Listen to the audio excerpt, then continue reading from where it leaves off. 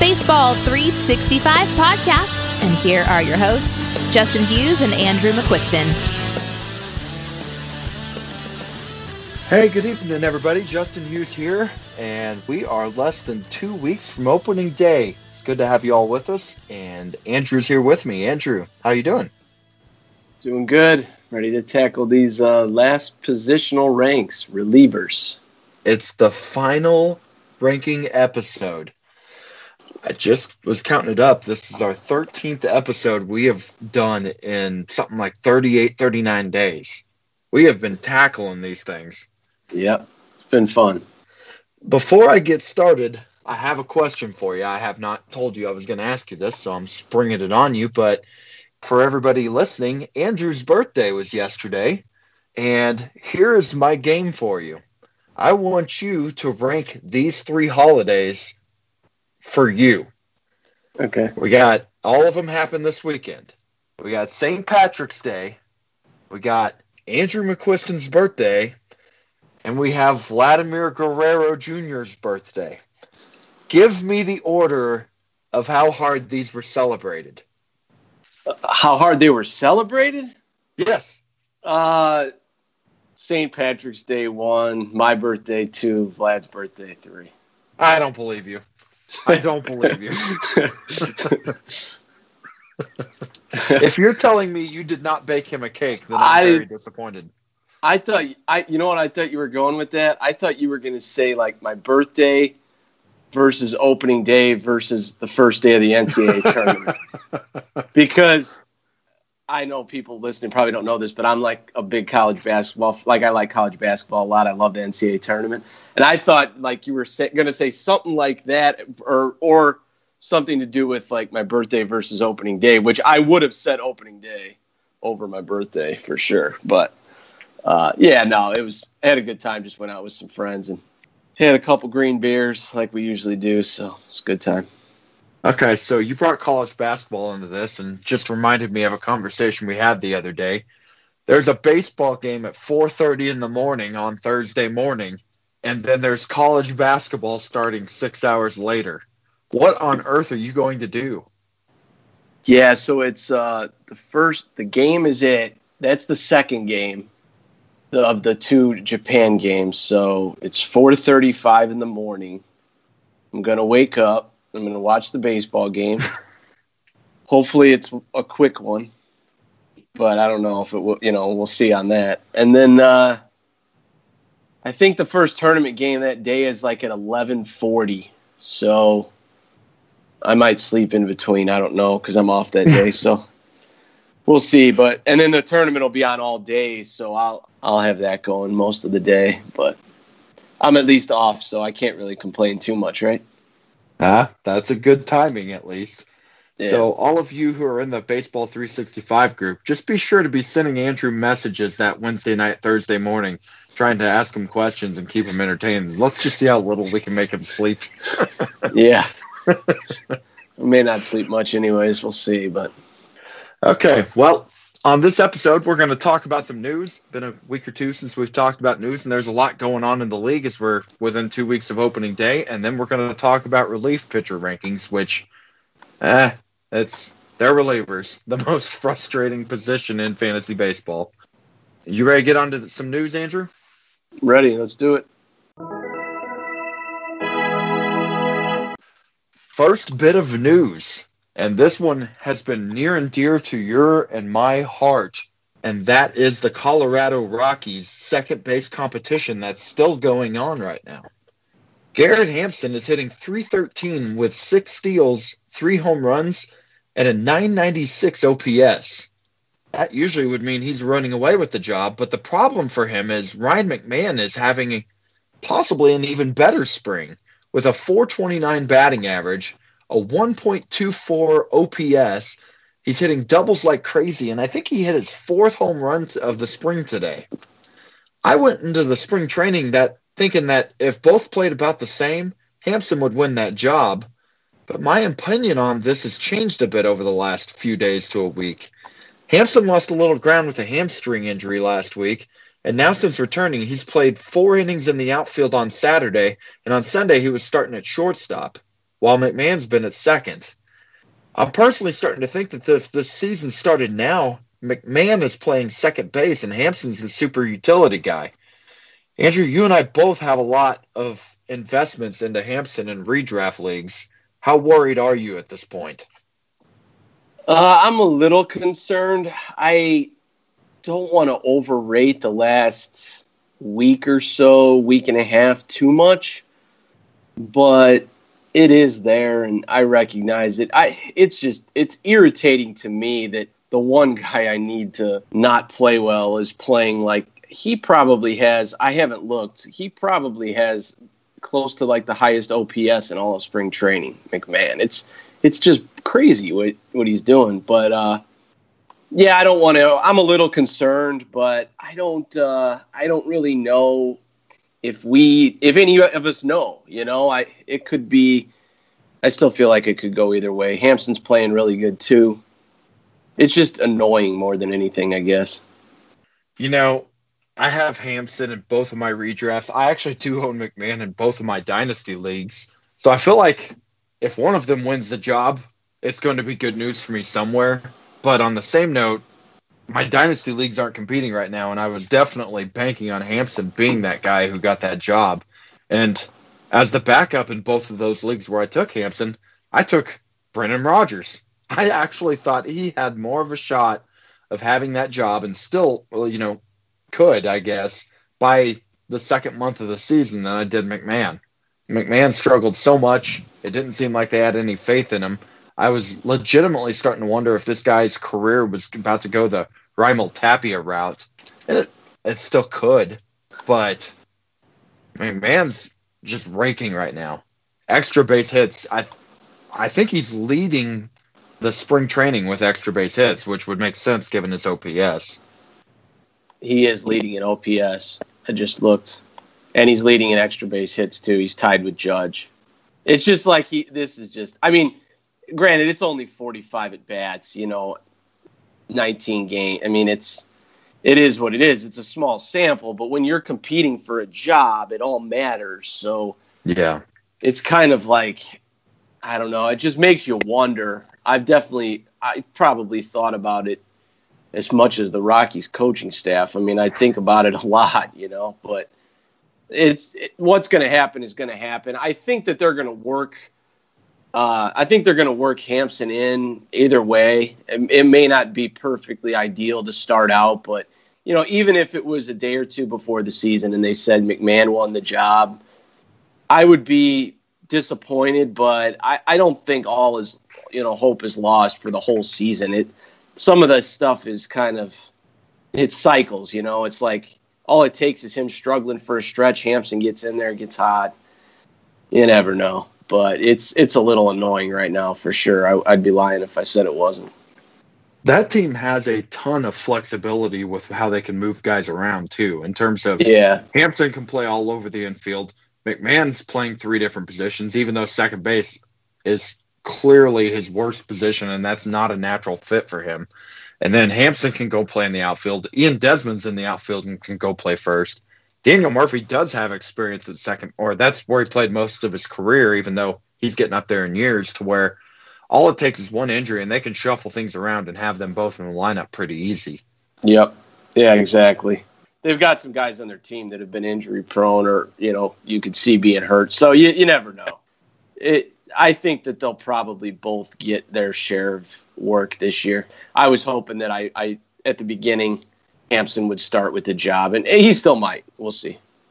I could easily see them both starting 4 to 5 games a week because they've got Daniel Murphy, who I'm sure could use some time off here and there. Both Hampson and McMahon can take a couple games off a week. You got Ian Desmond out there in the outfield. He's getting up there in years. And then you got David Dahl, who is one of the most injury-prone players, to where I would be wanting to get him a day off here and there, trying to keep him fresh, to where I could easily see them both getting at least 4 starts a week. Yeah, I could see it. Moving on, late breaking news, Gio Gonzalez on Monday signed a 1-year, $3 million contract with the Yankees. I had been hearing rumors over the weekend that they were in talks, but pretty far apart in terms of dollar amount. but it looks like they came to an agreement, and I think it was Gio was the one that ended up bending here. The Yankees really did need another arm with Severino and CC Sabathia starting the year on the DL, and Luis Cessa, I think I'm saying that right, he was previously scheduled to be their fifth starter. Now, Gio won't be ready to start on opening day, but he should be ready shortly after. He does have a clause in his that he can opt out of his contract if he's not on the 25-man roster by sometime in late April. I think I saw April 20th. Now that he has a deal with the Yankees, what do you personally think about his 2019 value, Andrew? I mean, it kind of is what he is. He's like probably a spot starter type, unless he's really hot or really bad. If he's really hot, maybe you start him a little more consistently. If he's really bad, it's probably just hands off. But it's a guy that's been going so late in like 50-round draft and holds that he should get innings. I think his whip is going to be terrible, though. I will say that. I think that in the AL East, in those parks and against those lineups, and I think his whip will be bad. But it's not anybody that anyone is really investing much in anymore. The one positive thing with him is, though, like I said, is he's not a type of guy that really has bullpen risk or an innings limit. Like, you could see him going out there and pitching 180, 200-plus innings. Maybe not 200 if he, not ready for opening day, because that's kind of a tight window. But he's not somebody that they're going to cap. It's just his whip will probably kill you, like I said. But spot starter, guy that could get wins on a good team. He is what he is, but he's probably a little bit better than he's been given credit for, I guess. As far as an ADP goes, I don't know where it's at, but I know it's really, really late. I don't think I've ever once owned Gio Gonzalez in a fantasy league. And I think my reasoning is I just don't like guys that walk a ton of hitters. In some years, it's been a good thing, and some years he's been incredibly good, and I've looked dumb for not wanting him. But this will be the first year I own him. I picked him up in a dynasty league yesterday on our weekly fab that he was sitting out there, and I guess I lucked out because within 24 hours of me grabbing him, he's now signed. So I guess I'm cheering for him this year, but low expectations. Anything he does, like you said, he'll get you innings, but anything he does that's good is just on a gravy on the top. Now we'll move on to Gio Gonzalez's new teammate, Aaron Hicks, who had a cortisone shot put into his stiff back about a week ago, and it sounds like he will not be ready on opening day. But the hope is that he will be back within a week of the opening series, which if you're not ready on opening day, you can proactively put that DL stint back to spring training time, and he likely will be on the DL to start the year, which will be the 7th consecutive season that he's been on the DL. It's just a few games, hopefully, though. I have no drafts left personally, but if I did, I don't think this news affects my ranking of Hicks. Does it affect yours, Andrew? No, I don't think it really affects my ranking of him. I will say, though, that I don't really think that it's going to get a lot better with Hicks from what we've already seen. I think it's a guy that is kind of peaked, and I could see, the DLs, the guy's always been beat up. Like, he's just always beat up. And, yeah, I think best case scenario is probably in the rearview mirror. I don't think it's going to get much better than that. So I sold him last year in one dynasty league and haven't really been getting him. It's not to say he's not good. I wouldn't let this affect my ranking of him, but it's just something to keep in mind. If you're thinking that he is on an upward trajectory and going to keep getting better, I think you're going to be disappointed. I would have said that, I guess, before this news, So that's why I don't really feel like this affects it. I don't have his stats in front of me, but I think I remember he had something like 27 home runs and 11 steals last year. And yeah, I wouldn't be expecting an increase from that. But I also think he can still be somewhat close to that if he got around the same amount of games in. And what I do like about him, there are two things I remember liking about him when I was looking him up. His batting average on balls in play, if I recall right, it was pretty low to where I thought there could be some growth there. And secondly, I think Brett Gardner is going to be starting the year in the 9-hole, and that means Hicks might be hitting at the top of the lineup a little more than he was last year. Yeah, I haven't looked at their lineup.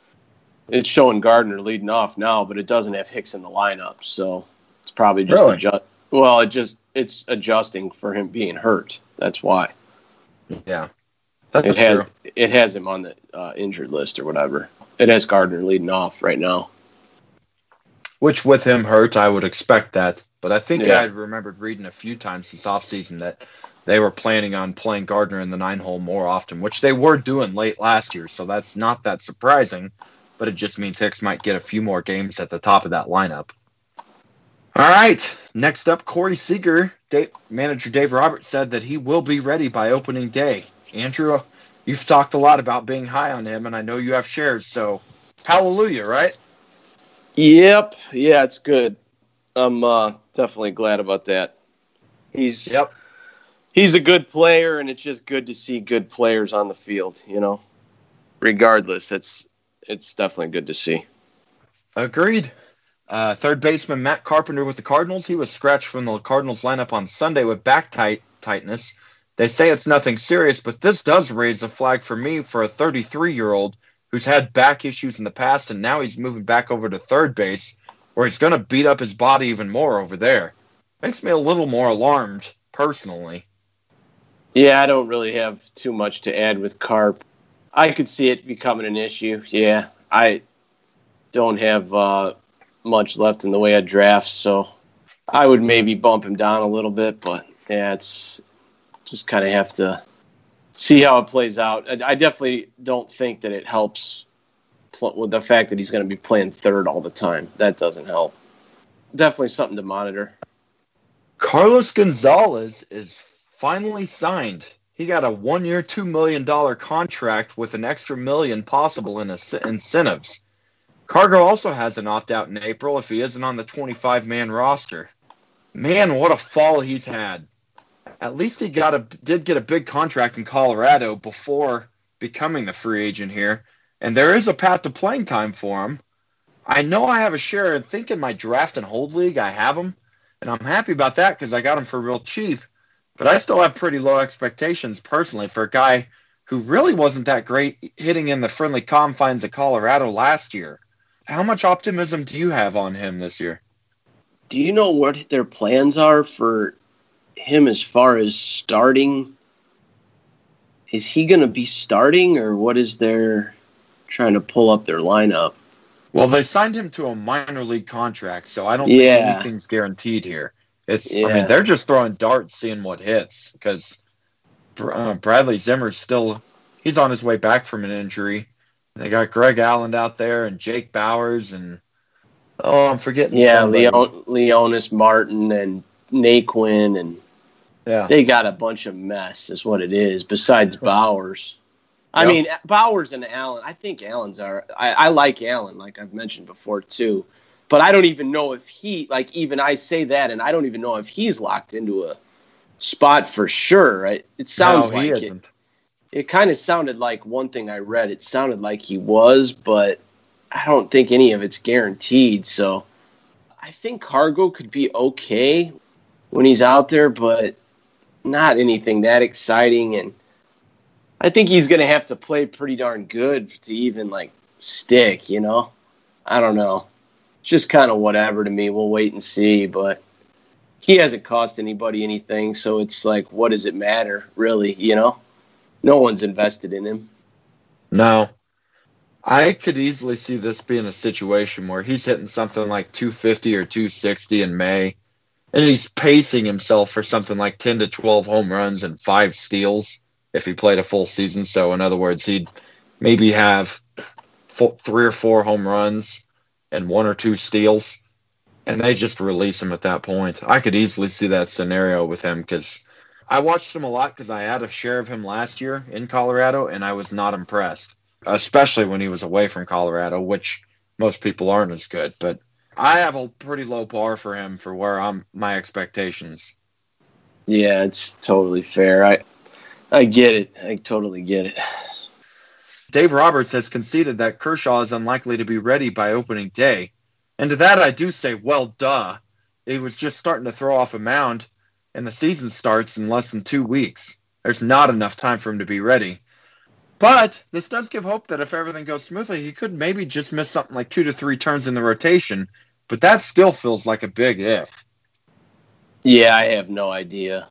I feel like when they say some of this stuff, it's like sugar-coated and it's not the truth. And whenever there's timelines on injuries, I just always have an eyebrow raised. I don't ever really believe them. I don't think that they're that accurate most of the time. And it's definitely not a good vibe with him right now. It's like you just hope he gets back as soon as he can. But I don't have an expectation on it, I guess is what I'm trying to say. It's like you just hope it's soon, but, you know, it's going to be what it's going to be. And what they say that it may be or it might be this or it may be that, I don't put that much stock into that stuff. It's just like you got to wait it out. I mean, obviously it's a guy that you're rostering and you're just waiting until he can pitch. And when he's pitching, you're pitching him. So there's really nothing to do. There's no, like, decision to be made as far as that goes. It's just how long is he going to be out? And I truly have no idea. Except for those guys who are drafting this weekend, because this is a busy weekend for drafting for fantasy baseball. And, man, I don't know if there's a guy who I would be more uncomfortable about in terms of watching him continue falling and keep wanting to take the bait, and when I would finally feel comfortable pulling that trigger as I would feel about Kershaw. Man, I just think that'd be tough, watching him falling down there past 100, 150 overall. It's like, when do you finally pull a trigger if you're in a draft right now? Yeah, I want to say that I heard on a podcast that he went in the TGFBI Champions League. So, you know, like all the champions that are in one league, the champions from the leagues last year, they're in one league together this year. And I want to say that they said he went in like I want to say they said 8th or 9th round maybe, or 10th even. Mm-hmm. I don't even remember, but I remember it was late. I might be confusing him now with Bumgarner because they were talking about Bumgarner slipping too. So I could be off on that actually, but yeah, I just remember they were saying how he was slipping and nobody was taking him, and the guys were like they didn't even want to take him. You know, it was just. I wish I knew exactly where he went though. I can't remember, but yeah, it definitely is falling. You know, it makes sense, but. Once he gets back out there, I'm sure that he'll be good. He always is. It's just a matter of how long that's going to be. Like I said, I have no idea. I don't have any expectation on it either. They could say tomorrow he's out a month. They could say he's going to start the second week of the season. Nothing will shock me. Mm-hmm. I think we did discuss Madison Bumgarner versus Kershaw. I think I still would take Kershaw over Mad Bum. Is that how you feel too? Oh, yeah. Yeah, I would take Kershaw for Mad Bum. Yeah. All right. Michael Taylor with the Nats, he's got a sprained knee and hip, and they're saying he's going to miss a significant amount of time. Taylor was the only thing that seemed to be left in the way of Victor Robles getting that gig. Even then, it looked like Victor Robles had it wrapped up. Taylor's not a good hitter, but this should give Robles a little more security, even if he struggles to start the year. I keep continuing to see him move up draft boards, and this news here, I'm sure it's just going to keep that going up. Yeah, so with Robles, he's moving up draft boards. His ADP overall was about 100 for, the entire offseason from like early November till now. In the last week, in about 100 NFBC drafts, he's at 89. So he's moving up a little bit. The highest he's gone is 62 in any draft. So I feel like it's one of those guys you just got to be aggressive on if you want him. He's flying up. I mean, there's no secret, Everybody wants him, and the potential skill set that he is going to provide combined with the upside, it's something to dream on. And he has the opportunity, so there's a lot of people buying in. I totally understand it. It's just not going to be cheap anymore. Like I said, I got him, I think I said in a previous show, I got him like at 112 in the league. I got him, and I'm thrilled about that. It's awesome. Yeah, that is a bargain. Honestly, I'm glad his ADP's only at 89. I've heard of him going in other non-NFBC drafts significantly sooner than that, and I've thought, man, I don't know if I feel comfortable with that, but at 89, if that's his ADP in the last week in NFBC, I like that price. Yeah, it's basically like the 6th, 7th round, 6, 7 turn pretty much, which seems reasonable. And he should be moving up drafts. He's had a good spring. Harper's gone. Taylor's hurt. He's got a lot more wiggle room than he did a month ago. For whatever it's worth, I don't really think that the Taylor news affects his outlook that much anyways, but it doesn't hurt it either. It if anything, it helps it. But I don't think that Taylor was going to be in his way. I don't think so either, unless he just started out really struggling. It's possible that could have happened, and maybe Taylor got off to one of those stupid hot starts that he sometimes gets on. I think he did it last year and maybe even the year before, and start stealing at bats from him. I could have just seen it happen. I'm not saying that the odds were high, but now with him out of the way completely, I mean, there's nobody that can go in there and take that spot from him and even start stealing at bats from him. So, yeah, he should run away with that. Brian Cashman's saying that Luis Severino, isn't expected to return until May with a rotator cuff injury.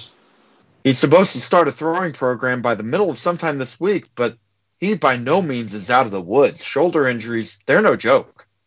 Yeah, they're no joke. I would be hands off with this guy. Pretty sure I would take Kershaw over him.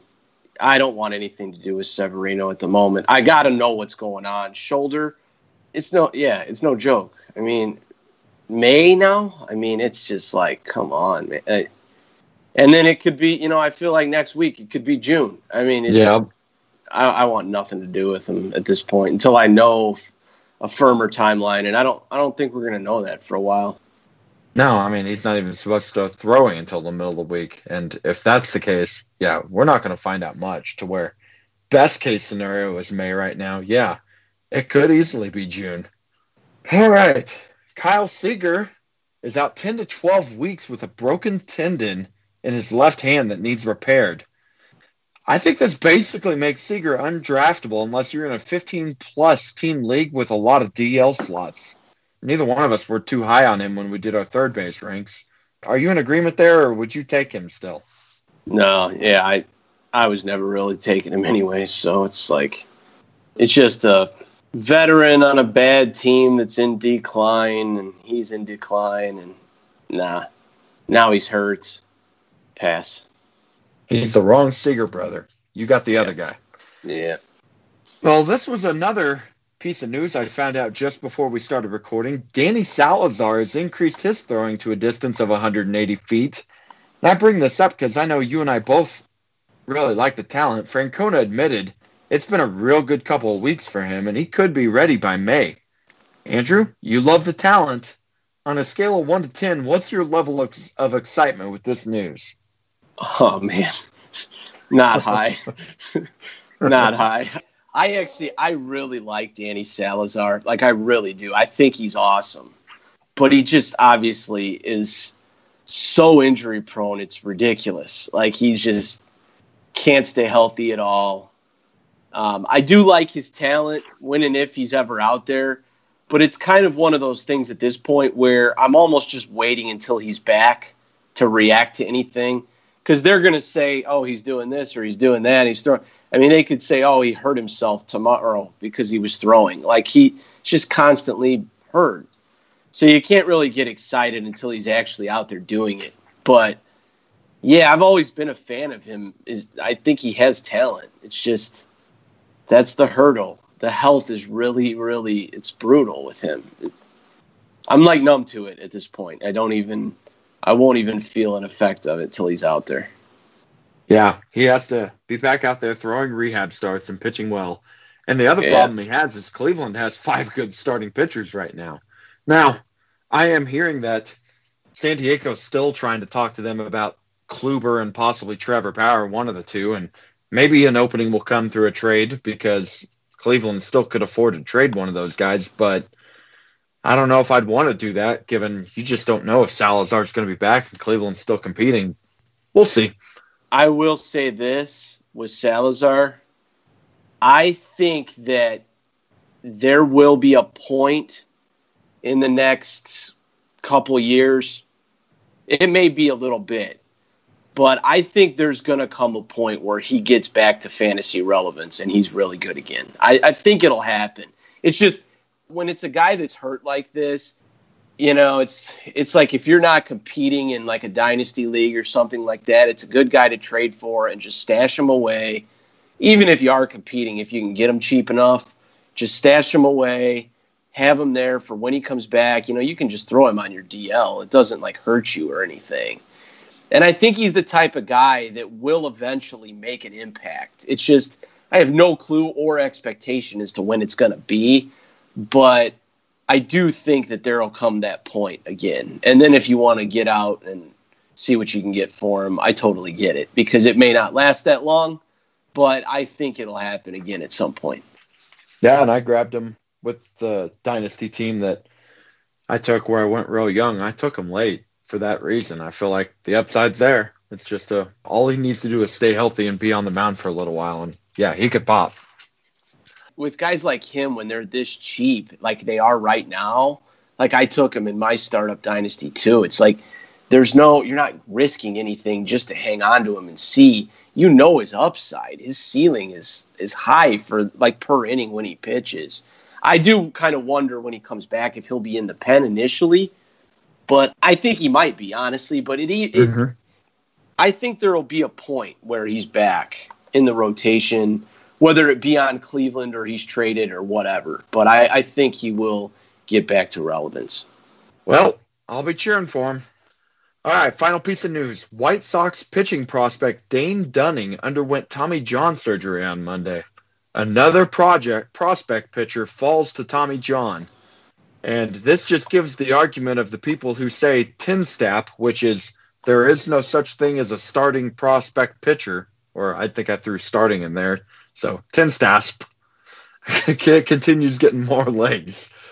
I think that's the third year in a row I remember a major pitching prospect having Tommy John by spring training. It was Alex Reyes 2 years ago, Brent Honeywell last year, and now Dunning this year. Yeah, it's like I don't know how many times people need to see these guys go down with this to realize they just shouldn't be investing that much in pitching prospects. It just doesn't make any sense to do. I won't be doing it anytime soon. Especially in a guy like Dunn, like you said, Reyes and Honeywell. I mean, they're at least elite pitching prospects, but Dunning's not that. I mean, he's fine, but he's not on their level. Anybody that's been out of shape because of this, well, get hitters.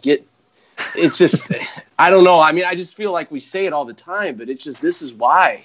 You don't have to worry about this stuff as much with hitters. You just don't. If you have your prospect capital in bats, you don't have to deal with it. It's just one of those things. It's like you can't get too hyped about these arms that are young and not in the majors yet. They're not contributing to your team. They don't have as much value as the hitters. They can go down with injury. There's just so many things. I feel like it's such a simple concept that I don't know, but yeah, it sucks. I mean, it does, but it's just part of what being a pitcher is. It happens to these young guys. Yeah, I think our goal is for our next podcast for us to talk about our startup dynasties, but I'll go on and let you in. I think Andrew's in a pretty similar boat here, but I had 20 minor league slots in my startup dynasty, and I drafted 19 hitters and one pitcher prospect out of that team when I went real young. And I've already cut the pitching prospect and added another bat to where I'm now 20-0. And I think you're not too far off of that, are you, Andrew, in your startup? Yeah, it was the same thing, 20-0. I would have probably taken a few if it was the right guy in the right spot. It's not that. Like I have other dynasty teams where I have pitchers, in my minors. But yeah, it's just one of those things. It's like I'm not going to reach for them. I'm not going to get too excited about them.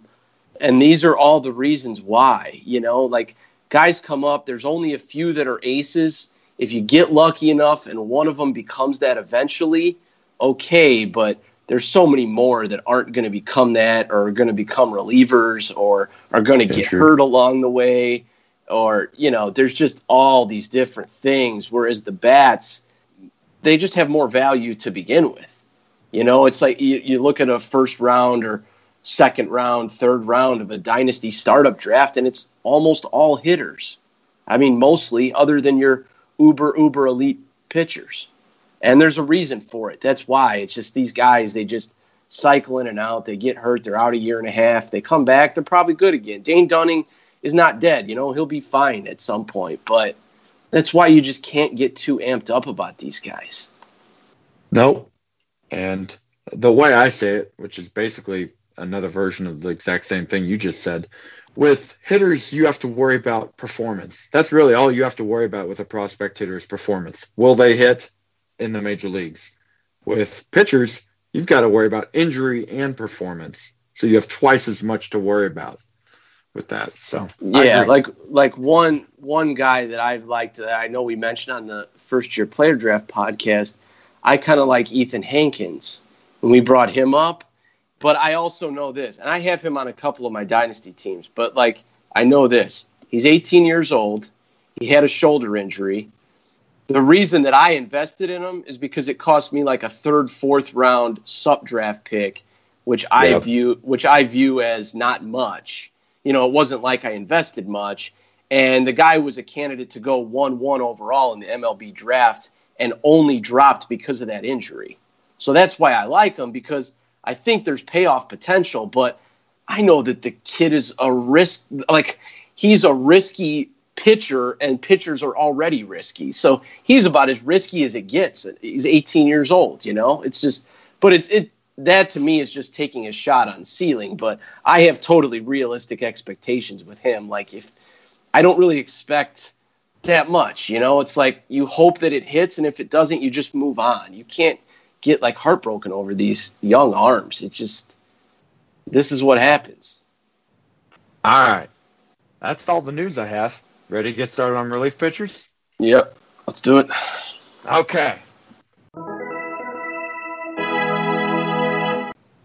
Relief pitchers.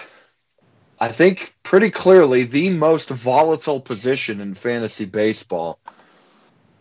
Andrew, I want to start off with just asking about strategy, because there's a lot of different ways you can go here. I see people who like having two elite guys. I know people that say don't ever pay for saves. You can get them off free agency because there's so much turnover. You can get guys cheap late. And some guys just like hedging and maybe getting two middle guys or one guy real early and then trying to grab some scraps late. What's your typical strategy this year with a 15-team redraft with closers? I like getting a stud reliever kind of this year. At the moment, I'm in 4 redraft leagues, 2 draft and holds, 2 just regular with Fab and stuff.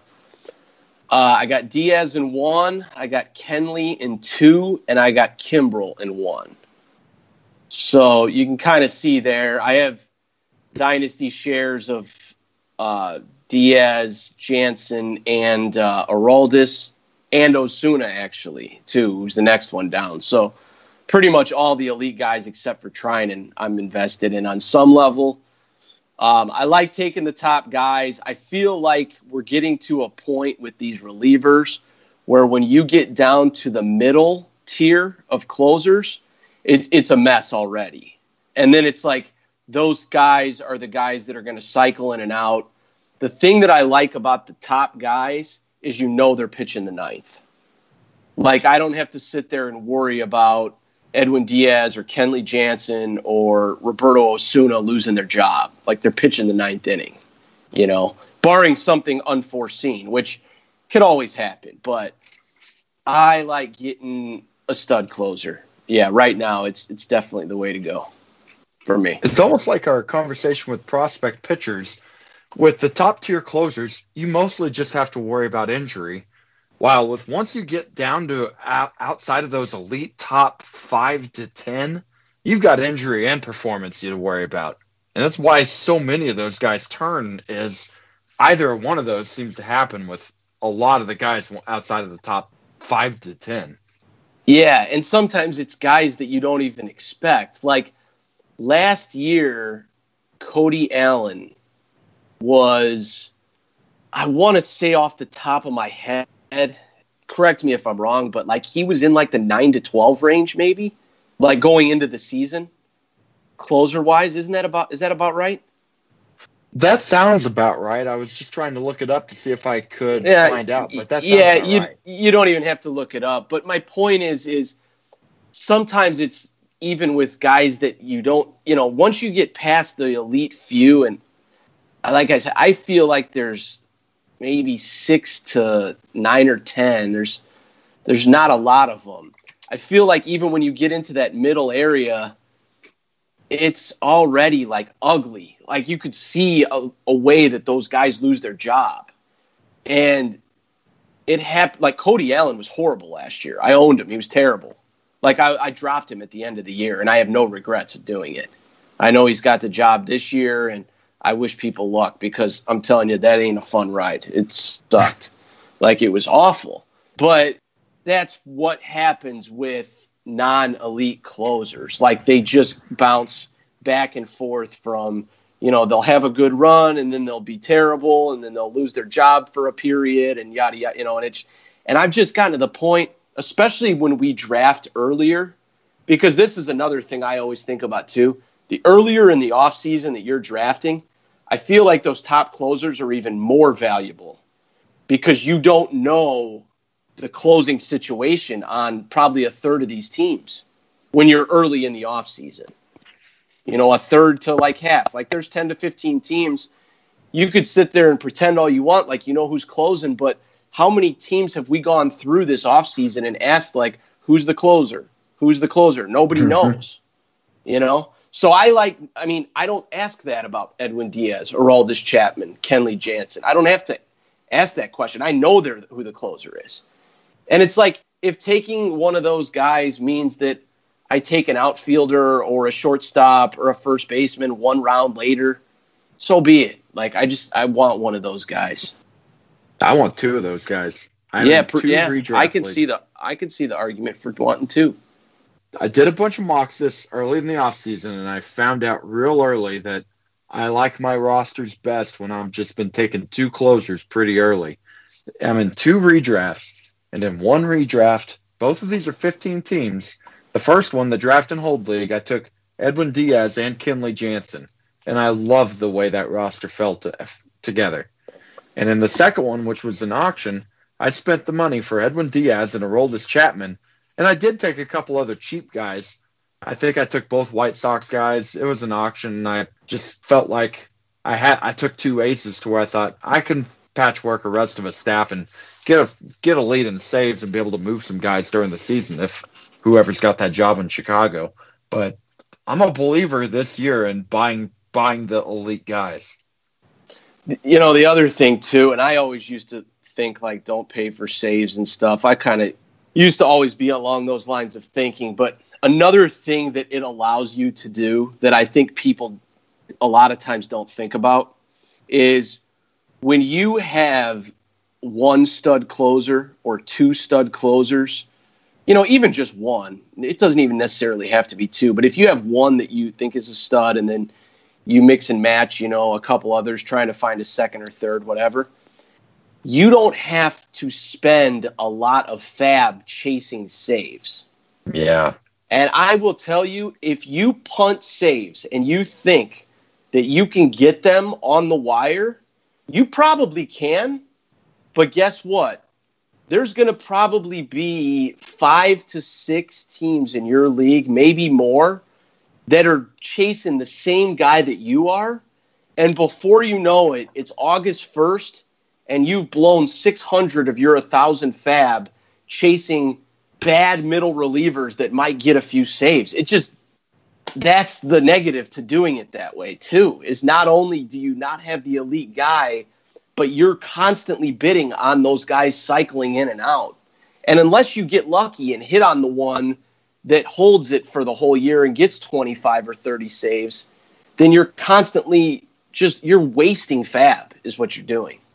So it's just something to think about, because I don't think a lot of people think about that when they say, "Oh, I can just pick saves up and I'll be good," and it's a lot more to it than that. And the guys that have the elite closers, they've got more fab to bid on, stud hitters that get called up and pitchers that are breaking out and stuff like that. The only exception to that is if you play in a league that does not use fab, and it's one of those first come first serve leagues. Which to that I say, if you're one of the guys who is the first guy to it, which in my home leagues I used to play in, I was one of those guys, then you got the advantage to where you could probably grab guys. But on that same note, get in a league where you use fab. Yeah. It takes a lot of the skill out of it. It's more just who can spend their most time in front of their computer and snipe guy or be the first one to act when something happens. Yeah, our home league, like years ago, used to be like that. And I tell you what, I was the first one to a lot of guys. And I got a lot of guys because I was the quickest. But I knew deep down it was wrong. It wasn't the right way to play it. It's a terrible way to play. Terrible. Yeah. I don't think I played in a league with fab until 2015 or so, and I started playing fantasy baseball in 2002. So still the very big majority of my leagues that I've played in are still first come, first serve. But ever since going to fab 4 years ago, I tried pushing all my home leagues to go into that afterwards, and I won't ever play in a first come, first serve baseball league again. Okay, we think we talked about that long enough. We did put out there on the Facebook group questions that people wanted to ask about relief pitchers, and how much do people want to hear about relief pitchers and talk about them? We got one question. Bob Ragg did ask a really good question, though, about relief pitchers. He asked, with the bullpenning and the way it's going, it seemed that the traditional role of a closer was becoming more obsolete. And I'm going to cut it off there and say what he's implying to here with bullpenning is situations with teams not always using their best reliever as a closer, with some examples like Archie Bradley Jr., Josh Hader, Andrew Miller, and they were being thrown in whatever inning they were needed the most. So back to Bob's question. He was saying with the new rule on pitchers having to face 3 batters minimum, do you guys think that this will put more emphasis on having to have a dominant closer again in the 9th inning? Or do you think it'll be even more important to deploy that guy in crucial game situations? Or is it all, do you think, just much ado about nothing? Yeah, I think it's much ado about nothing, to be honest. I don't know how this whole 3-batter minimum thing is going to affect it, but I hate the rule. Yeah, overall, I think it's kind of a wait-and-see thing. What do you think? That was going to be my answer. Much ado about nothing. I honestly don't think it changes much. The only thing I think that rule really changes is it really hurts lefty specialists. I think with closers and really strong relievers, it's all the same. They're going to go out there and if you had a guy who was still doing the Josh Hader, Andrew Miller role, they'll probably still be doing what they were before, and closers still closing. What do you think overall about this 3-batter minimum thing? So just to say before you answer, the rule as I understand it from what I read, and I could be wrong on this, but I'm pretty sure that the rule is you have to face 3 batters unless you get hurt or you end the inning. Yeah, that's what I heard. That's right? Uh-huh. That's what I've been told anyway. So if you're wrong, we're both wrong. What's your thoughts on it? I'm pretty torn on it. I think I'd rather it just stay the way it is. I don't know if I hate it as bad as you do, but that mostly is just I've hated the loogie who can't get right-handers out. And I just don't like these pitchers that can only get one side out. But on the same note, I don't know if this is the right way to fix it. I just don't feel comfortable about what they're trying to do here. So overall, if I had to pick, if they had told me a month ago this was the rule, would you want it or not want it? I'd probably have said don't want it. But I don't think I'm as upset as you are, though. Yeah, I am just like... And I know what you're saying about the loogie. You don't like that. I understand that. But the way I look at it is, well, hit the guy then. Like, I guess it's easy to say the lefty can't get other guys out, righties out or whatever. But if the left-handed bat could hit the left-handed pitcher, it wouldn't matter. Fair enough. That's fair. It's like it doesn't. And my main issue with it is I can't stand, just to put it into a scenario, 2-2, bottom of the eighth. Team has 3 lefties coming up. The game is obviously tied. It's a crucial point in the game. You're starting the bottom of the eighth. 3 lefties coming up. They bring in the lefty. And now this team can pinch hit 3 right-handed hitters that mash lefties. And the team pitching can't take that lefty out. One guy I thought of? Steve Pearce. Guy crushes lefties. Like Boston needs another edge, right? Yeah. But yeah, it was just one guy I randomly thought of today. It's just, I don't understand how you can't take the pitcher out, but you can change the hitters. You can pinch hit them.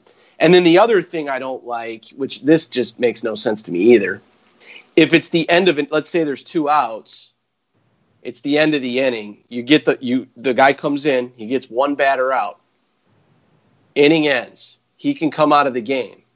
But he doesn't, because there's a lefty due up first the following inning. Now he has to face 2 batters, right? I hadn't even thought about that part. Yeah, that's another thing. It's like, so you face 1 batter to end the inning. You can come out now, but if you don't, you have to face 2 to start the next inning. I mean, unless I misunderstood the rules I read, I'll admit I read it quickly. I could be wrong. But that's how I understood it. And it just, I get that we're trying to speed the game up. I get all that. There's things that bother people. It doesn't bother me, and I understand that. But some of this stuff, man, it's like they're messing with it too much. And this, to me, is one of those things. And the problem is there are a ton of commercials in baseball. And grand scheme of things, there are ways you can speed up the game that cost them money or cut down the innings, but there's no way anybody's doing that because they're getting their revenue. So they're cherry picking here and finding ways to do it that messes with the game because they can't bend on these other ends. It's a frustrating thing. I'm not in favor of many of these pace of play rules that they've tried doing to speed the game up. I get they're trying to keep the young fans interested who are losing interest because the games are too long, but I don't know. People are still watching a football game that's 3.5 hours. That doesn't seem to bother them. I don't know if it's as much the length of the game as just how many games there are with young fans. Yeah, or the actual game itself. Because what I feel like can happen is you change it too much, you still don't get the young fans, and then you start losing diehards because of you're changing the game too much. I mean, like, I will admit, and obviously I'm a diehard baseball fan, I watch tons and tons of games. But I will admit, when I sit down and I'm watching a game at night and there's a guy that comes in to face 1 batter, and then there's another guy that comes in to face 1 batter, and then there's another guy, and it adds up, and there's commercials in between each one, I'll admit I'm a little, irritated, this sucks, But at no point do I ever think they need to change this rule and make it where they face 3 batters at a minimum, and I never think that. I would much rather deal with that slight irritation that happens, maybe once every 2 or 3 games than changing the game permanently. I think it's stupid, personally. All right. Well, we're going to breeze through these relievers here. I don't know if we're going to spend near the depth of time on these as we have at any of the other positions, but we definitely are going to have some discussions about the guys that are interesting to us, including most of these top guys because they are the interesting ones. Edwin Diaz, he's the first reliever off the board. His ADP is 51.5 right now, so we're talking somewhere in the middle of the 4th round. First question for you, Andrew. Is he the clear number 1 closer for this year? Yes, clear number 1. Agreed. Okay. Does the fact that he was used in so many games last year, I think I counted he was pitched in 73 games, or switching teams going from to the Mets, does that have any effect of your ranking on Diaz? Nope. No effect. He's the best right now. I don't generally care with the elite guys what team they're on. I mean, will he get as many saves as he did last year? You would guess not, just because Seattle had an incredible run of one-run type game situations. So probably not as many, but it doesn't have anything to do with how good he is. So I'm a lifelong Edwin Diaz fan, so I have no issues with him here. Love him. Yeah, I think you and I both got in on him early and had shares of him before he was even the closer there in Seattle that first year. I think you and I both had him in 2016 in our Dynasty League. So, yeah, we're both big fans. Yep. Number 2, we got Blake Treinen who's the closer for the A's. He's at 65, so we're talking a full round later in the 5th round. He had an incredible 2018 with 38 saves and 100 strikeouts in 80 innings. He's now been a really good closer in Oakland for a year and a half. Andrew, is that long enough to feel comfortable taking him as the 2nd overall closer? I don't really have a problem with him as the 2nd overall closer. I just think that there's several of these guys that I like more. Like the next few guys, I just like them more because they've been doing it longer, and I think they're just as good. You know, I don't really – they weren't just as good last year. And if you want to take Treinen second, take him second. It makes no difference to me. I would personally prefer the ones that have done it a little bit longer. But, yeah, Treinen's great. I mean, he had an awesome season. Yep. I think I have him 6th on my rankings as I look at these guys. So I'm not quite taking him second either, but he has performed a year and a half really well. In the back of my head, I keep remembering when he started 2 years ago with the Nats as a closer and how bad he struggled, but his strikeout rates continued improving, and he definitely has gotten better. Yeah, and these other guys, they're all like dominant 9th inning guys every single season. Yeah, I have Treinen about 6 too. Number 3 is Kenley Jansen with the Dodgers at 74, so we're talking right there at the 5-6 wheel. Again, this is in a 15-team redraft league. Once again, he was dominant when healthy last year, though his numbers did dip a bit. I noticed that as I was looking into his Fangraphs page. His strikeout rate was at a career low, albeit still a great 10.3 per 9 innings. His walk rate was all the way up to 2.1 per 9, which again, grand scheme of things, isn't that high, but it's still high for him. But all that said, he was still really, really good. At the end of the year, the heart issue did creep back up. He was having those heart problems. But he did have surgery this offseason that's supposed to fix that. I think personally, with all that, I still have him as my number 2 closer. Andrew, where do you have him on your ranks? Yeah, probably number 2. I understand that the heart thing is not something you ever want to hear. I think he's going to be okay. And he's just one of those guys that when he's healthy, he's pitching the 9th. And he's always awesome. It's just one of those things that I'll probably own him until he's bad because I'm going to just keep buying into that and keep believing in it. There's a lot of short samples with these guys, so I kind of like when, because obviously when you're a reliever, you're only pitching – Kenley pitches around 70 innings a year, and when you're a reliever – it's a lot smaller of a sample, so having years upon years upon years of the dominance is something I kind of like to see. And Kenley has it. I mean, he's great every year. I mean, he did fall off a little bit last year, but I still trust him. I just trust him. I don't even know how else to say it. It's just how I feel about him. And like I said, I'll probably own him the year he falls off because he's one of those guys that he just has such a long track record. You kind of have to just go with it. Craig Kimbrell is number 4 here at 77, so we're just a couple picks later. And Andrew, on our very first podcast, I asked you a month ago if you were worried about him being unsigned, and you at the time weren't. We're over a month later. Are you worried now with us being less than 2 weeks from opening day? Yeah, I actually posted this in the group yesterday. Yeah, I'm worried.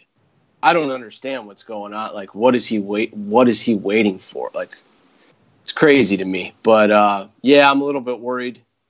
I didn't think it would last this long. I almost made a joke in my post about like who would have thought in the year of Manny and Harper that Kimbrel was be the one that took forever, because we were making the joke about Harper and Manny waiting, and now it's like we're almost at opening day and they're signing, Kimbrel still isn't. So it's kind of funny, but everything I basically said about Kenley, I would say about Kimbrel.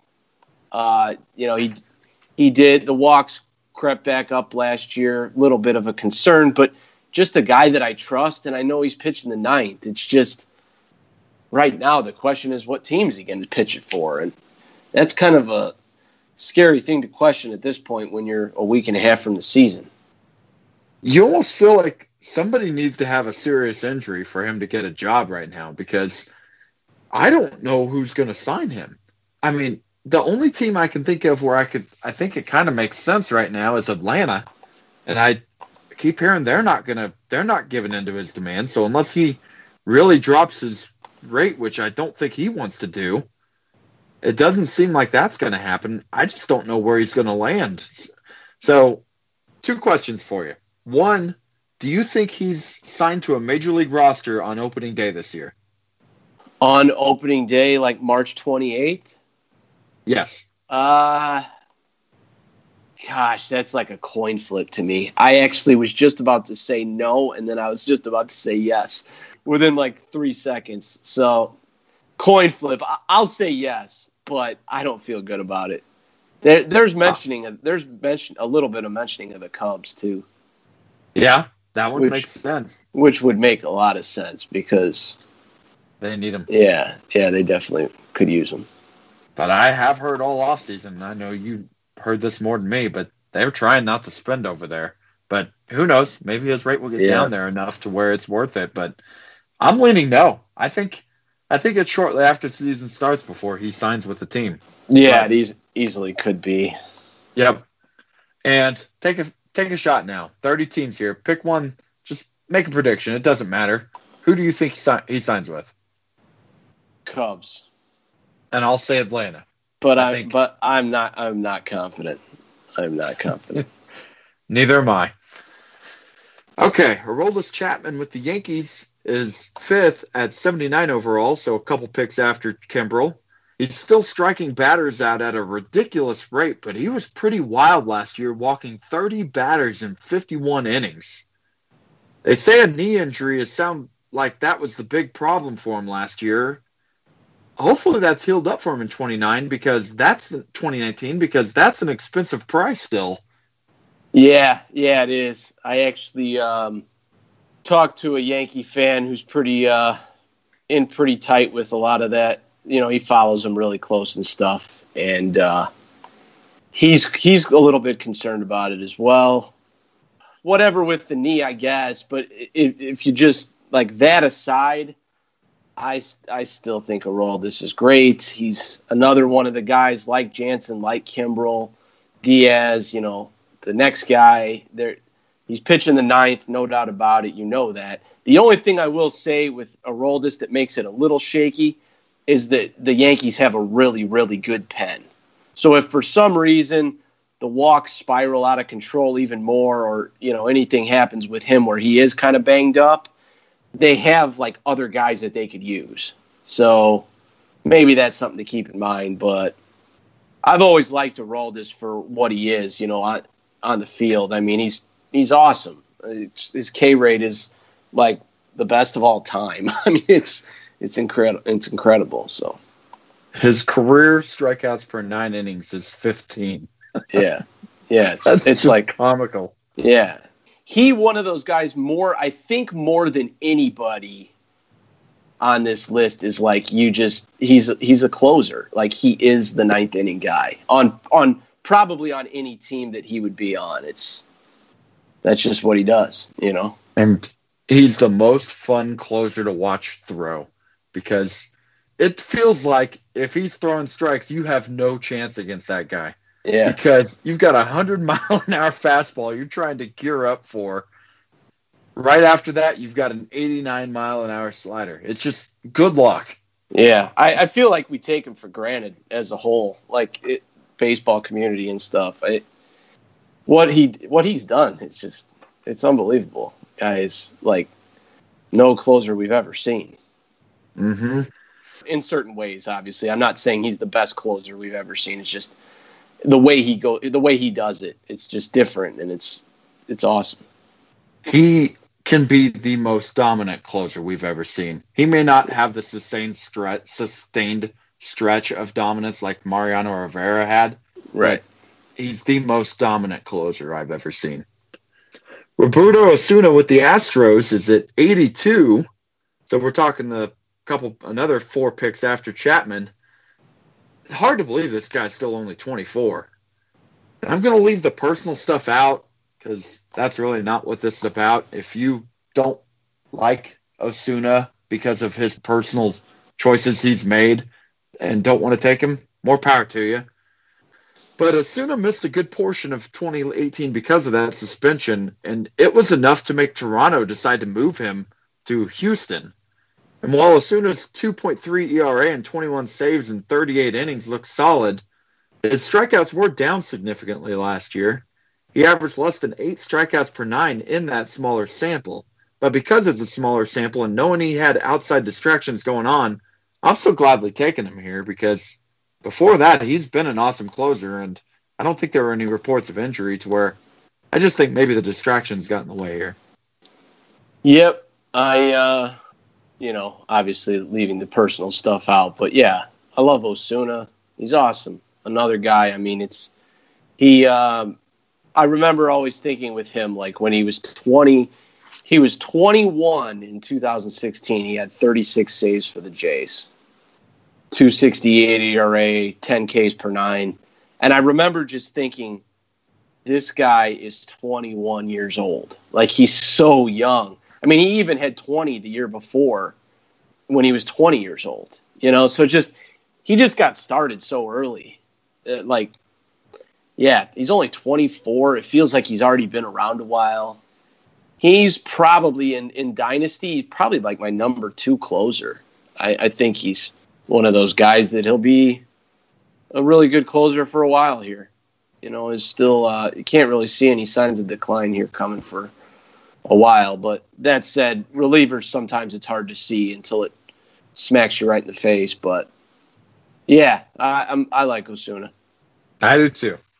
So now I'm gonna list off 4 here for you, Andrew. We got Brad Hand at number 7 at 85 overall. Felipe Vasquez with the Pirates at 88. Raisel Iglesias with the Reds at 100, and Sean Doolittle at 101. Andrew, do you have anything to share on these 4 guys, and would you have them ranked in the same order NFBC does?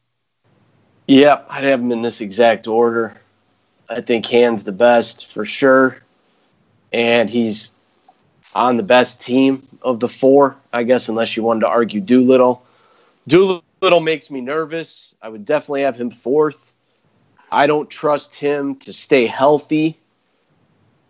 And I also don't trust the situation like with Rosenthal. I could see Rosenthal sneaking in and possibly even taking the job from him if a few things go, if they break right for Rosenthal.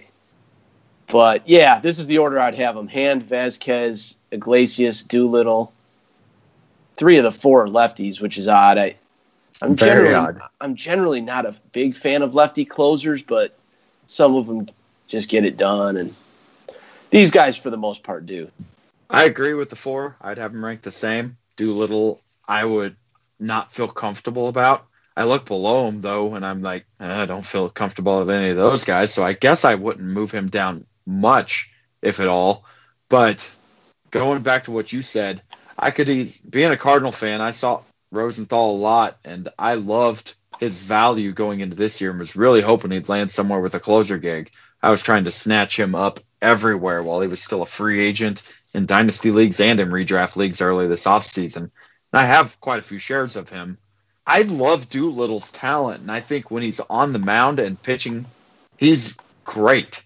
Strikes out guys at a good clip, doesn't walk hardly anybody. But my fear is he doesn't stay healthy for a full season. And if he's out for a month, Rosenthal gets real hot during that month and is just mowing guys down, and Doolittle comes back healthy. I could easily see a situation where they just decide, okay, Rosenthal's got this gig and is doing great, and he's got the closer experience before being a dominant closer.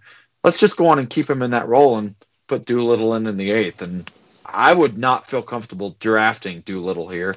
And it goes back to my original statement of why I want the elite guys, because even though I don't feel comfortable about him here, I also don't like many of the guys below him either.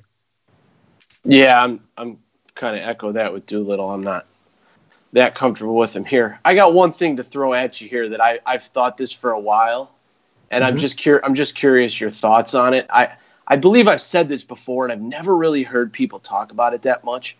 But how in the world have the Reds not traded Raisel Iglesias? Think about this for just a minute. The Reds are not competing. At least they haven't been up until now. Iglesias is a stud. Okay? Definite stud. No doubt about that. By the time that they're like winning and they really need that back-end bullpen piece, would you guess, if you had to guess right now, by the time the Reds are competing, whenever you think that is, if it's a year, 2, 3 years from now, 4, whatever you think it is, will Iglesias be better or worse than he is today? Worse. Exactly. It just, I don't understand why they haven't traded. They could get a king's ransom for this guy at least a year or two ago. Probably still could get a lot. You would think that would have had him out and at least floated him, but I don't think they have. I don't think they've really listened to him on him. I don't really think they have either. And I've been thinking this for at least a year, maybe a little bit more, but and it's nothing against him. It's like their contention window. I like Iglesias. I think he's really good, but I feel like it's a waste on the Reds when they could be ready to win and he could just be falling off. It's a reliever, It's like, why wouldn't you just get everything you can for him right now in terms of young talent or whatever you can do as far as young bats or pitchers, whatever, and just be done with it and know that at the most you're losing a stud reliever. I mean, it's probably not going to be a stud reliever in 3 or 4 years when you can win. It just, man, I don't get it. He has 3 years and $24 million on that contract right now. So that's only $8 million a year, which is a bargain for a closer like this. Yeah. And just sitting here listening and thinking about this, I think the Boston Red Sox is something like $5 or $6 million from the luxury tax threshold, and they could throw something back their way to stay under it there. To where if you're the Reds and Red Sox, you could work something out and get something really nice back from Boston, you'd think, which I know Boston's farm system's pretty shot, so maybe that's the problem there with this conversation. But, man, I would imagine Boston would love to have that guy. Yeah, like I said, I've thought about it for a while, and I feel like the Reds will get good, and Iglesias won't be as good as he is now.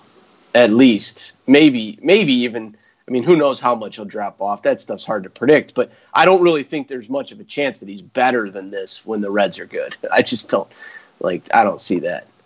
We're doing a bold predictions podcast. I think we're going to try to do that this next week. And I'm just going to, while thinking about it, here's my prediction with him and the Reds. Right now, the Reds, I think they can compete this year. They've been buying guys, and I think they're hoping to make a run this year. But they're going to be disappointed. Yep. They are going to be disappointed, I think.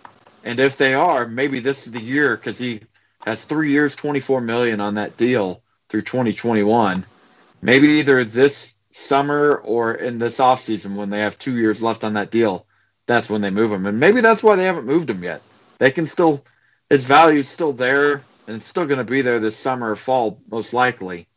And he'll still have 2 years, and people will pay a good amount for 2 years of a cost-controlled reliever, but 3 years, you would think you'd get more.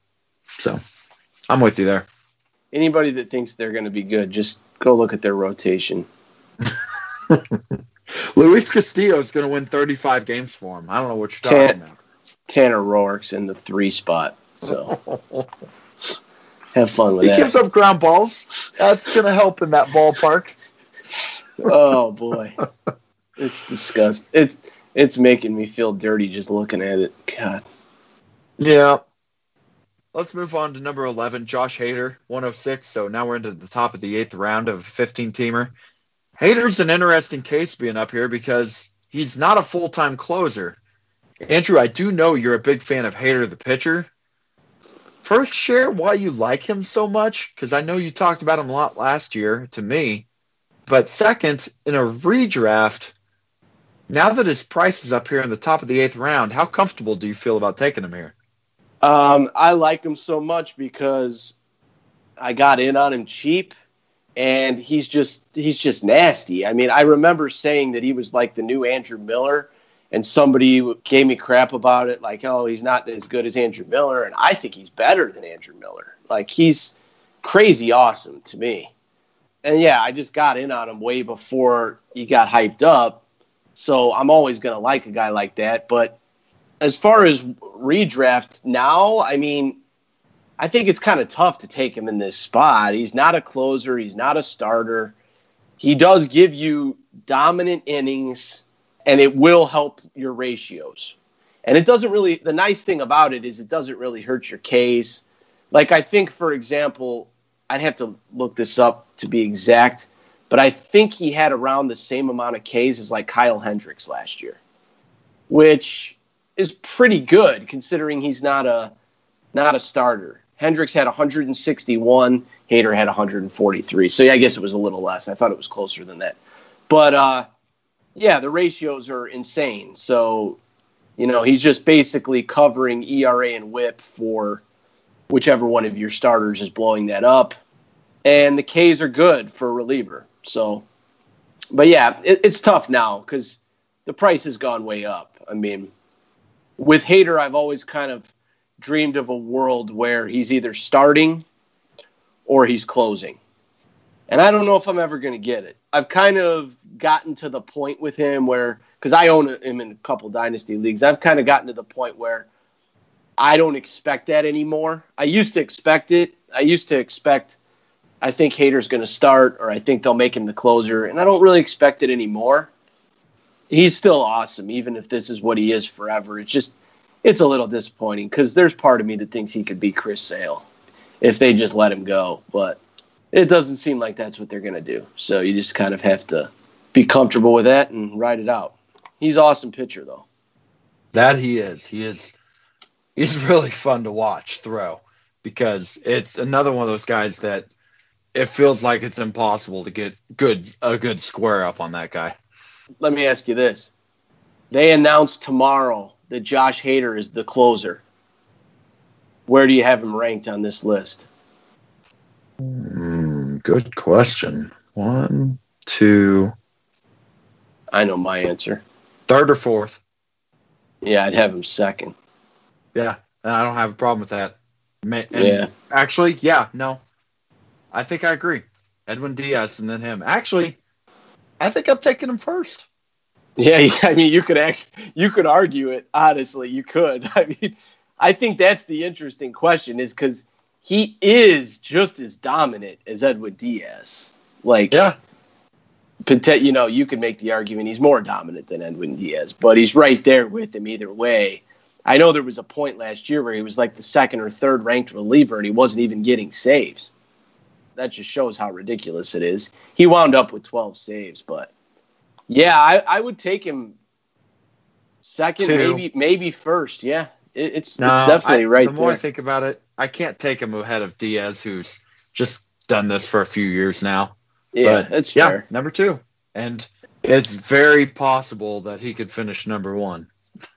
Oh, yeah. If they somehow, they're not going to, but if they somehow said that like tomorrow, just randomly out of the blue, everybody that drafted Hader got the most ridiculous steal. It just, like, that would be almost league-winning type impact, I feel like, if he just closed. It's crazy. Yeah. That's the argument for taking him here, but the argument against it is that's unlikely, and then it's just ratios and Ks, which he'll definitely help with. He'll still get a handful of saves too. I think he'll probably wind up the year around 10 saves or so if things stay the way they are now. Yep. If Corey even if Kniebel's healthy, he's going to get, I was about to say 6 to 8 saves, 10 saves, something like that. Yeah, somewhere in there. Okay, list off the next 5 guys here. Jose Leclerc, who's the closer in Texas at 110. Kirby Yates with San Diego at 113. Wade Davis at 119. Ken Giles, who's now with Toronto at 126. And the aforementioned Corey Knebel with Milwaukee at 134. These guys are all going somewhere between the middle of the 8th and the end of the 9th round, about 24 picks apart here. Andrew, who do you like in this group, and is there anybody you're staying away from? I'm not touching Giles. I just can't stand that guy, and I don't think he's that good. I just don't like Ken Giles. I never like him at any price. I just can't stand him. But I don't really like the group in general, really. The one thing with Wade Davis, he's the old guy of the group and the guy that most people probably don't like because he's a Rocky and all that. The one thing that I like about Wade Davis is he will close. His contract, he's getting paid way too much. And I thought that because I owned him in a couple leagues last year, and he was hot and cold, and his final numbers didn't look that good. But the one thing I always felt like, even when he would get beat up, a lot of the guys like that, they lose their job. And Wade Davis he's not going to lose his job. He's getting paid way too much. He's pitching the 9th inning. So that's the nice thing with him. I don't have a lot of confidence in Yates either. I think he could be moved. He's way too high for me. Leclerc and Knebel are all right here. I think they're fine, but I'm not a huge fan of this group. Yeah, I've not touched any of these guys in any drafts. Don't really love this group here. That's why I was getting the elite guys. But I agree. Leclerc and Knebel are the 2 I'd be most likely to take. Number 16 through 20, we got Jose Alvarado with Tampa Bay at 153. We go down 25 picks to Cody Allen, who's now with the Angels at 178. Will Smith with the Giants at 183. David Robertson at 191. And Arodys Vizcaino with the Braves at 196. Does anyone from this group interest you? A little bit with, I think Robertson is probably actually my favorite of the group. I like the idea of pairing him with Sir Anthony. I will say this: he's in the next group, but I love Sir Anthony Dominguez. I think that guy is just a star closer waiting to happen.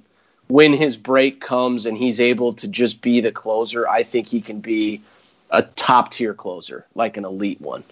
But it's not quite there yet, so you just kind of have to be patient if you're holding him like in a dynasty league or something. But I like the idea of pairing Robertson and Dominguez. It's just not going to be that cheap, so it's kind of tough. I don't really like these other guys in the group. Alvarado's the highest one, and he's fine, but he's a lefty closer that doesn't blow me away. And when it's guys like that, I always feel like they're going to find a righty to do it instead. And I've also, at the same time, I've kind of always been high on Diego Castillo. And yeah, I don't really trust Alvarado too much in this spot, but it's not a bad pick either. I mean, it's round 11, it's okay. It's just, I'm probably not getting him. All 5 of those guys make me squeamish. Vizcaino, I've always liked as a pitcher, but there's 3 reasons to be worried about him, in my opinion. 1 is health, because he's been dinged up a lot. 2, I've seen it happen before where they stick somebody that's already on that roster behind him or in front of him, and he's setting up. And then number 3, I could easily see Craig Kimbrell coming in and taking that job. So I like Vizcaino, the pitcher, but I don't feel comfortable about him here. What do you think with Robertson or the Phillies? Because the thing with the Phillies situation, I feel like between Robertson and Dominguez, it's going to be a stud closer. Like whichever one or how they do it, I don't know. And, if they go back and forth, it might be annoying. But I think that the guy that is their primary ninth inning guy is going to outproduce this. It's 19 and 22 for Robertson and Dominguez. And I think it's like a top 12-ish closer. I agree. I just don't know if I feel comfortable taking them because they're both so expensive. In terms of, either one on their own is okay. If you thought that they'd get the job, it's a great value. Right. Taking them both as early as they go, because just to say, Sir Anthony Dominguez goes base at 203, which is basically a round after Robertson, and that's my only hesitation with them. I do agree, though, that if you have them both combined, you've got a stud closer. Yeah, that's kind of – I know what you're saying, though. It's like the minute you put the faith in one, the other one gets it. I get that. I think Robertson has the edge for now, but, man, I love Dominguez, man. That's a good tandem. All right, number 21, we got Archie Bradley with the Diamondbacks at 197. Then we've mentioned Sir Anthony Dominguez. Jordan Hicks, the young Cardinal, at 210. So now we're into the 15th round. Alex Colomé with the White Sox at 226 in the 16th. Michael Givens, 227. Trevor May with the Twins at 240. Andrew Miller, another Cardinal, at 244. Drew Steckenrider with Miami at 245. Pedro Strop with the Cubs at 252. And his teammate Brandon Morrow at 257. So here's my first question with these guys. I want to go right into Archie Bradley at 197. First off, is he the closer in Arizona to start the year? And if the answer is yes, and you feel pretty confident about it, he has to go a lot sooner than this, doesn't he? Yeah, if he's the definitive closer to start the year, he probably has to go sooner. I just don't really trust that he is that. I don't really know. They haven't said yet, I don't believe, have they? No, but it felt like there was more confidence in him getting that job this year than years past, especially because Greg Holland's the only other guy there that I think that's in the running. And, man, Greg Holland looked cooked in St. Louis last year. And I know he finished better with, wasn't it Washington? But I'm just not confident in Greg Holland.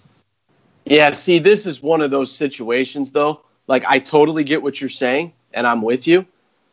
But it's not up to me and you. Like, it's that like all it takes. And like I said, I totally am with you. Archie Bradley's good. Greg Holland, not so much nowadays, But all it takes is the guy in charge picking Greg Holland, and what anybody else thinks, it doesn't mean anything. And this is a reason why I like getting an elite closer. Because you can sit there and love Archie Bradley all you want, and it's fine, but if the manager doesn't make the decision that you hope that he makes, you're screwed.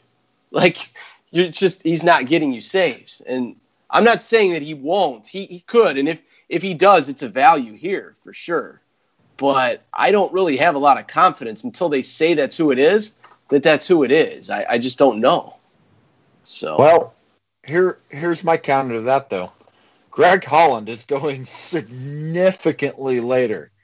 So you could take Bradley here and hope to get that upside of possibly landing yourself a top 10 closer, because if he was the closer going into the year and they announced that, I think I have him as the top 10 reliever. And yeah, I'd probably have him like right behind like Hader and Leclerc area. I'd probably have him if it was me. But we're not too far off, but I think I'd have him 9th. Yeah. And you'd have him 12th, something like that. So yeah, not too far off. But, and if, let's say Holland gets that gig, yeah, you've got Archie Bradley that you can throw in there if you've got a rotation where you just need some good ratios for an inning, and he can sit on your bench and you've got your Diamondbacks closer hopefully covered. That is, unless Yohan Lopez moves in there and gets it. Yeah, I'm rooting for him personally, but it's a whole nother reason. You're meaning Lopez, right?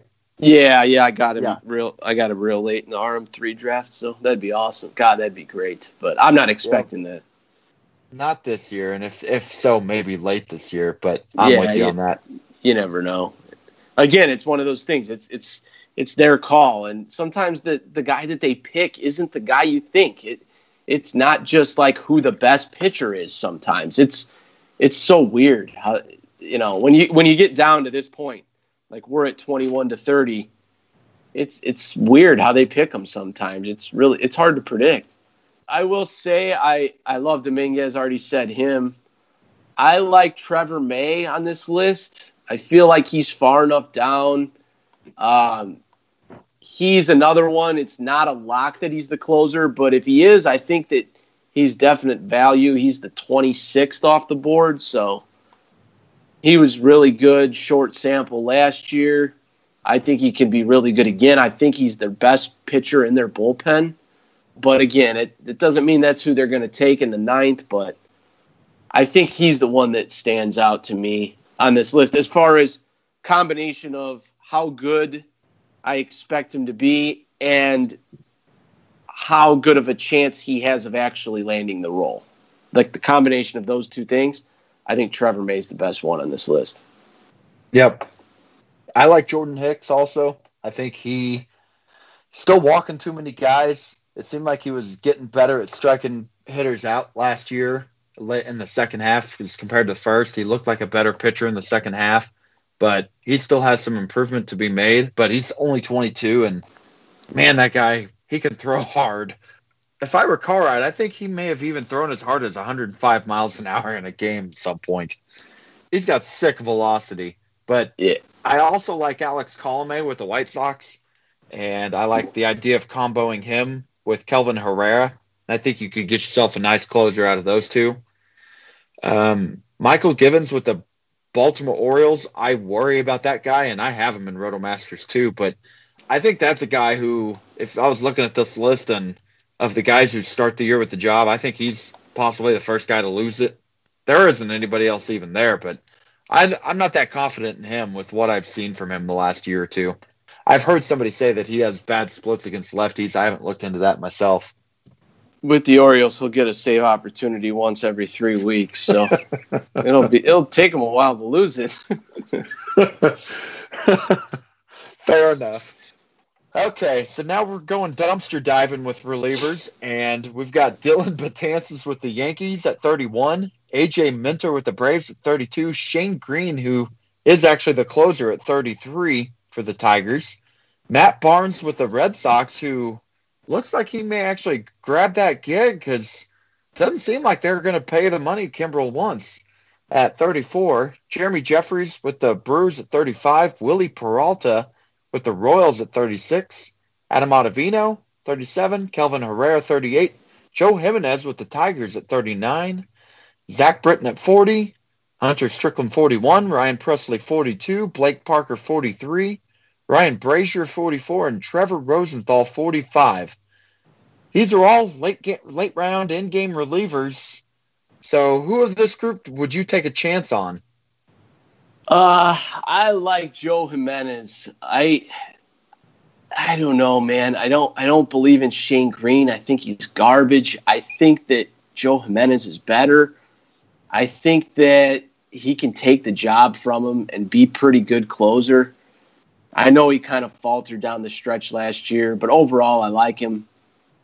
The Tigers just need to recognize that he's the better of the two and let him just take over. They're not going anywhere anyways, it's whatever. But I can't guarantee that he will. A lot of these guys, you don't know if they're getting the role. I will say, I think as far as pure saves go for this year, Green, obviously, he's going to start with the gig, you would think anyway. And whatever's going on in Boston, I'll admit I haven't followed that one too close because I kind of liked Brazier for a while. I know people have talked about Barnes, and I just don't even know if the guy is going to be worth investing in. It's just been hard for me to peg which one it's going to be. And I could also see Boston going out and doing something else, too, if they had to. I could see it being neither one of them for long, but it's hard to say. And then Strickland should get saves. So if you're interested in him, obviously we mentioned Rosenthal, what we thought of him. That's pretty much it off this list. I still think Ottavino's pretty nasty, but obviously he's behind Aroldis. So. And I think Willie Peralta looks like he's probably going to get that gig with the Royals. That's been a competition. I do think he gets it. Again, terrible team. Pitcher who's been better as a closer than he was as a starter, but cheap saves way this late. But again, I don't feel great about taking closers here. I almost think I'd rather invest in Boxberger even later. I have no faith in Willie Peralta. Zero. Not that I have much in Boxberger, but I've seen him do it more, I guess. Peralta to me is And I'm not saying I'm targeting him there, but I do think he's got the gig. Yeah, he may. I think I feel a little more confident in him than you, but again, I'm not saying I'm targeting him of this group. I think you mentioned the guys I like too. So, and then there's just a few guys that are going a little lower that I saw when I was going down the list. I saw Greg Holland down there, Mark Melancon with the Giants, Familia with the Mets as a nice insurance, and he just is draft and hold insurance if you take Edwin Diaz. And then we mentioned Diego Castillo. He's down there, way down there. You can get him in as the last pick in a 30 team if you're drafting 30 guys. He's a nice little last pick just in case he was to somehow come up with that job to start the year. Sergio Romo, he's way down there, and actually I think he's starting the year with that job in Miami, or he very well could be. So that's a guy that just make sure that people don't sleep on him. At least make sure you have him in your queue in case everybody else does sleep on him. That might be a guy to grab late. Bud Norris, all he has is Ken Giles in front of him, and he's done this the last 2 years where it looked like there was no chance of him getting the role, and the next thing you know, he's closing for the first half of the year and then faltering late. And finally, Fernando Romero with the Twins. That guy probably is not one you're drafting in a redraft league unless it's draft and hold, but keep an eye on him because if he's pitching, I liked him as a starter. They moved him to the pen. He's with the Twins, and he's a guy who, if he's pitching real well, I could see him working his way into late inning situations by the end of the year. Yeah, one thing I will say with Familia, you'd mentioned him as like Diaz insurance. I did get him in a draft and hold where I took Diaz, backed it up with Familia. I like it. Obviously you're not taking Familia in like a standard league. It would be just like a draft and hold type, but obviously you don't expect Diaz to lose the job anytime it's the best closer in the league. You're not expecting that, anything. But the one thing I will say is when you're investing like a 4th round pick in Edwin Diaz or a 5th round pick, whatever you're investing, I think it's good to back that up with a guy that I feel like if Familia had the job, like let's just say Diaz had a short bout of wildness or a small injury where he was out a couple weeks or something, I feel like Familia would be good. If he had the job, let's just say hypothetically Diaz was out for the whole season and Familia had the job, I think he'd be like a top 10 to 12 closer. Like he's good. He's good. He's good. So, yeah, I like backing up a Diaz investment with Familia. Unless it's, if it's a regular league, like where it's only 7 bench, it's tough to do. But I'm talking in like a deeper format where you can stash more guys and stuff, draft and hold mostly. I definitely like that. Some of these other guys like Melancon, I don't really have much interest in. I just think that guy's fried. I can't see it, but you never know. He does have quote-unquote closing experience. Sometimes teams lean on that. I don't really see that last. And Diego Castillo is one guy I've talked about for a while. I've got him in 3 dynasty leagues. I've just been storing him in my minors, but I won't be able to much longer. So I'm hoping he gets the job before I can't do that anymore. And he's part of the reason I'm a little reserved on Alvarado because I think that he can take it from him. I do. But, yeah, these guys are just, they're just late flyers. It's 1 or 2 of them will get, maybe even 3. They'll get a few saves, but for them to be closing the whole year is probably unlikely. You're just trying to fall into something there.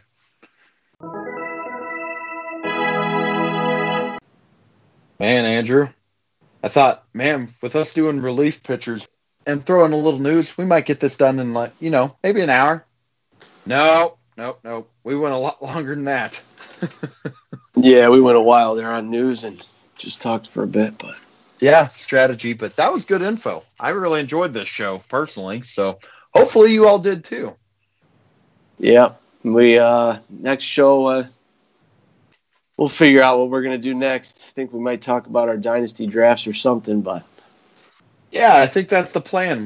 Andrew and I both have talked about having startup dynasties, and we might both interview each other talking about our drafts and ask some questions, and you guys can hear about what a startup dynasty. Maybe you haven't played in a startup or a dynasty league before. You can see what our strategies are, and also what some strategies some other teams maybe have had too, to where we can maybe learn a little bit more about what a dynasty startup draft looks like. I think that'd be a lot of fun to talk about. And after that, next weekend, early next week, something like that, we're going to try to get a podcast out where we do our season preview, maybe talk about division winners, make some bold predictions. And then after that, we're just a few days from getting actual baseball games. And then we'll be talking about real box scores and what we're seeing on the field. Yeah, just so you guys know, I think that what we're going to do is we're definitely going to do a predictions podcast where we just go through all our predictions, division winners and, just random bold predictions, some bold, some not bold, some good, some bad, I'm sure. But I think what we're going to do is we're going to post in the group. We're going to have a predictions post where people just post their, random predictions. You don't have to list off everything, but just random predictions that you have. And we're going to read some of them on the show. Like, we're going to read our favorite ones and, ones that we think are good. We're going to read them on the show, and we're going to attach the name to the prediction. So you're held accountable for when you're right or wrong. But, yeah, I think keep an eye out for that post because I'm sure that we'll have a lot of them on there. Me and Justin will kind of go through them and pick out certain ones to read that we liked or that caught our eye that we thought were interesting. So, yeah, keep an eye out for that. I think most of our listeners are already members of the group. But if you found this group or this podcast in a different way, in the show notes where I list all of the events and the timelines of what's on the show, at the very bottom, I always put a link to the Facebook group. So you can always go join the Facebook group, and then you could actually find this post that we're going to put up there in the next couple days and get a question that we'll read on the show. And I guess before we get out of here, one last thing I will mention is we are giving away a Baseball 365 t-shirt, and we are going to do that drawing sometime next week. So you have between now and opening day to get onto iTunes and write us a review. And if you do that, we'll get you added on, and on the Facebook group, we'll do a drawing, and we'll announce somebody winning a free t-shirt, and we'll send somebody a shirt. All right, Andrew. So, any final words before we get out of here? Nope, that's it. Regular season game, less than 2 days away. So. Yeah, you need to already get yourself prepped by going to bed at 8 o'clock tomorrow night. Yeah. No kidding. How often do you go to bed at 8 o'clock at night? It seems like you're always up late. Never. Ever. Usually about midnight is when I shut it down. Somewhere around there. Yeah. I don't consider that late. I just don't. Midnight, even up to like 1, I'm good there. But I don't have to go into work as early as some, so it's fine with me. But yeah, you can do it, so why not? I remember being 21, 22, and at that time I worked at Lens Crafters, made glasses, and the earliest I ever went into work was 9 o'clock, and usually it would either be 10, 11, or 12:30, and I was up till after midnight every single night. 364 days of the year, I'd be up after midnight. The only night I'd have to go to bed early was the one day of the year where we did some stuff and I had to be there at 7 o'clock in the morning. And I miss those days. I was a night owl, and I had to transform eventually. Yeah, I start usually at 9 or 11, so it's not bad for me. I can stay up a little later than a lot of people, but it's nice for those West Coast games, like it is the Dodger games and like the Mariner game. Anybody like that, you can watch those late games. And I've been staying up later the last couple months, but I've also learned, because there have been a couple times where I've stayed up in the living room and I've watched some preseason baseball going on the MLB network, and I've fallen asleep 2 or 3 times at 10:30. So I'm like, man, I thought with maybe staying up doing these podcasts, being up a little later, I'd be able to hang in there, but I'm already worried that no, I'm going to be falling asleep at 10:30, 11 o'clock still. But we'll see. Yeah. It happens to me too from time to time.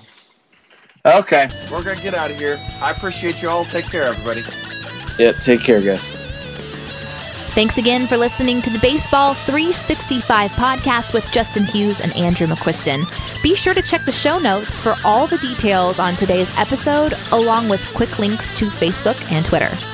If you have a question, a comment, or a suggestion, we would love to hear from you. You can find us at the Baseball 365 Facebook group or send an email to us, baseball365pod@gmail.com. And if you like the show, take a moment, rate us on iTunes. And once again, please join the Baseball 365 community on Facebook. That's where baseball lives 365 days a year.